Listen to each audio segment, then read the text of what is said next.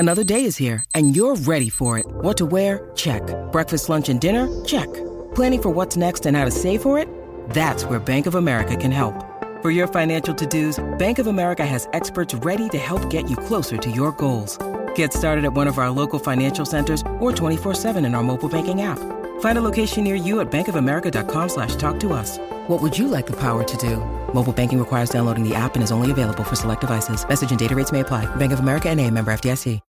When you need mealtime inspiration, it's worth shopping Kroger, where you'll find over 30,000 mouth-watering choices that excite your inner foodie. And no matter what tasty choice you make, you'll enjoy our everyday low prices, plus extra ways to save, like digital coupons worth over $600 each week. You can also save up to $1 off per gallon at the pump with fuel points. More savings and more inspiring flavors make shopping Kroger worth it every time. Kroger, fresh for everyone. Fuel restrictions apply.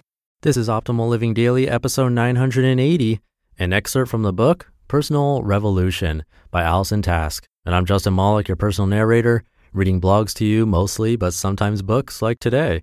The author is Allison Task. She's a career and life coach. You can find a lot more about her and her book at AllisonTask.com. Allison is with 2 L's. And of course, I'll have that linked in this episode's description. Now let's get right to it as we optimize your life. An excerpt from the book, Personal Revolution by Allison Task. Imagine that your friend has been working toward a big goal and is mad at themselves on a week-to-week basis because there's one thing on their to-do list that never gets done. Of course, they are getting many other things done, and their focus is on that one thing that isn't happening. How would you handle this? Most people would help their friend focus on the 6 things they're doing well. They'd take time to help the friend acknowledge what they've achieved, redirecting their friend to the success. Increasing your self-compassion will take you to your goal more efficiently and make the process more pleasant.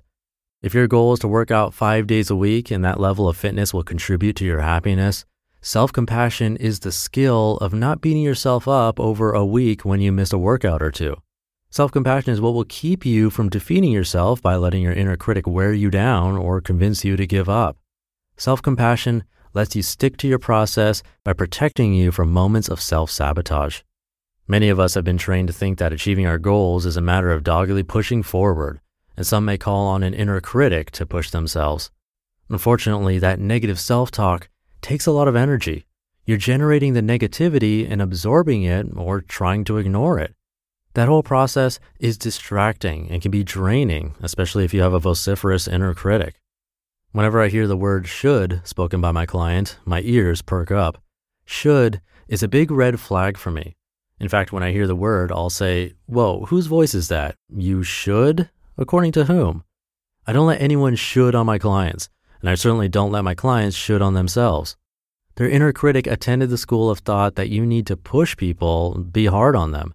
To help them achieve, they should do this or that. I don't subscribe to the should school of motivation. I believe people can achieve great things when they're calm and centered. Self-compassion goes beyond avoiding negative self-talk. It also means treating yourself well. Take my husband, for example. When he makes a sandwich, he goes all out. He toasts the bread, he gets out a tomato and lettuce, good mustard, maybe some hot peppers too. He makes a beautiful sandwich. It takes him 15 minutes. Why does my husband take the time to make a good sandwich?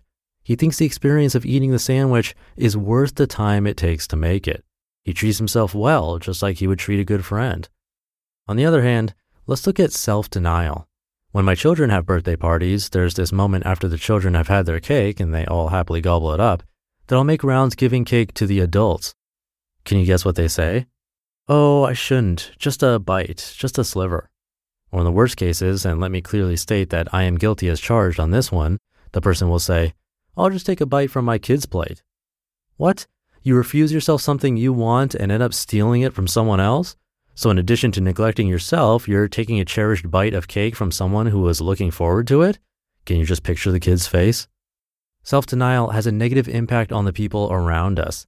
They have to give up that bite of cake or that lick of their ice cream cone because you didn't want to get one for yourself. Did they agree to that deal?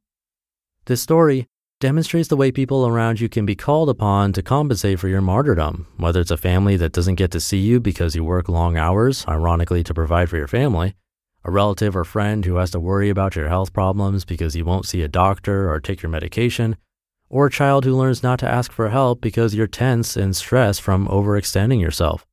Yes, that last bit was a bit negative, and I hope you get my point. The idea here is to use your skill of self-compassion to acknowledge what you need and give it to yourself, because that's a good way to treat yourself, and because self-neglect can have repercussions for everyone else in your life. The opposite of negative self-talk, shoulding on yourself and denial, is to engage in an active practice of acknowledgement. One of my favorite ways to build a positive mindset comes from Shawn Achor, author of The Happiness Advantage. It's called the Tetris effect, also known as selective perception. It refers to the technique of training your brain to scan the world for possibility and then capitalize on it. Boy, do I use this with my clients who are looking for a new job. It's based on a study from the Harvard Department of Psychology, where researchers asked 27 people to play Tetris for multiple hours over 3 days.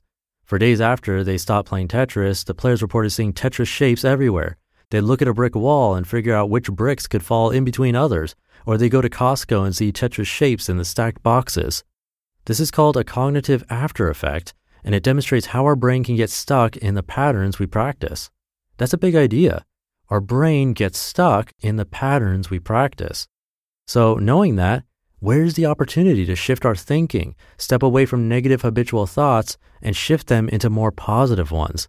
For example, if you look in the mirror each morning and identify 3 things you like about yourself, you'll begin to see these qualities more than the so-called flaws you may focus on. By shifting your own thinking from shoulding and self-denial on yourself to self-compassion and treating yourself the way you'd treat your best friend, you're making a major move to a more positive outlook. And then if you choose to reach for that brass ring, to shift your mindset to incorporate the principles of following up and actively choosing the patterns you want your brain to practice, you can choose to have a more powerful, forward-thinking approach to life. As I tell my children, ages 5, 5, and 4, there's one thing in this world that you can always control, and that's your brain. Choose your thoughts purposefully and wisely. You just listened to an excerpt from the book titled Personal Revolution by Allison Task. I love that Tetris example. I've totally experienced that myself, except I think it was with Guitar Hero and Dr. Mario, not Tetris, but the idea is really cool. And part of the reason for this podcast, actually, I thought of it as a daily meditation and purposeful way to help you improve your mood or outlook and inspiration. So I love how that all ties together. Again, you can visit her online at AllisonTask.com. I have that linked in this episode's description. And thank you to her for giving me permission to narrate an excerpt. I'll leave it there for today. I hope you're having a great day. I will be back tomorrow reading to you where your optimal life awaits.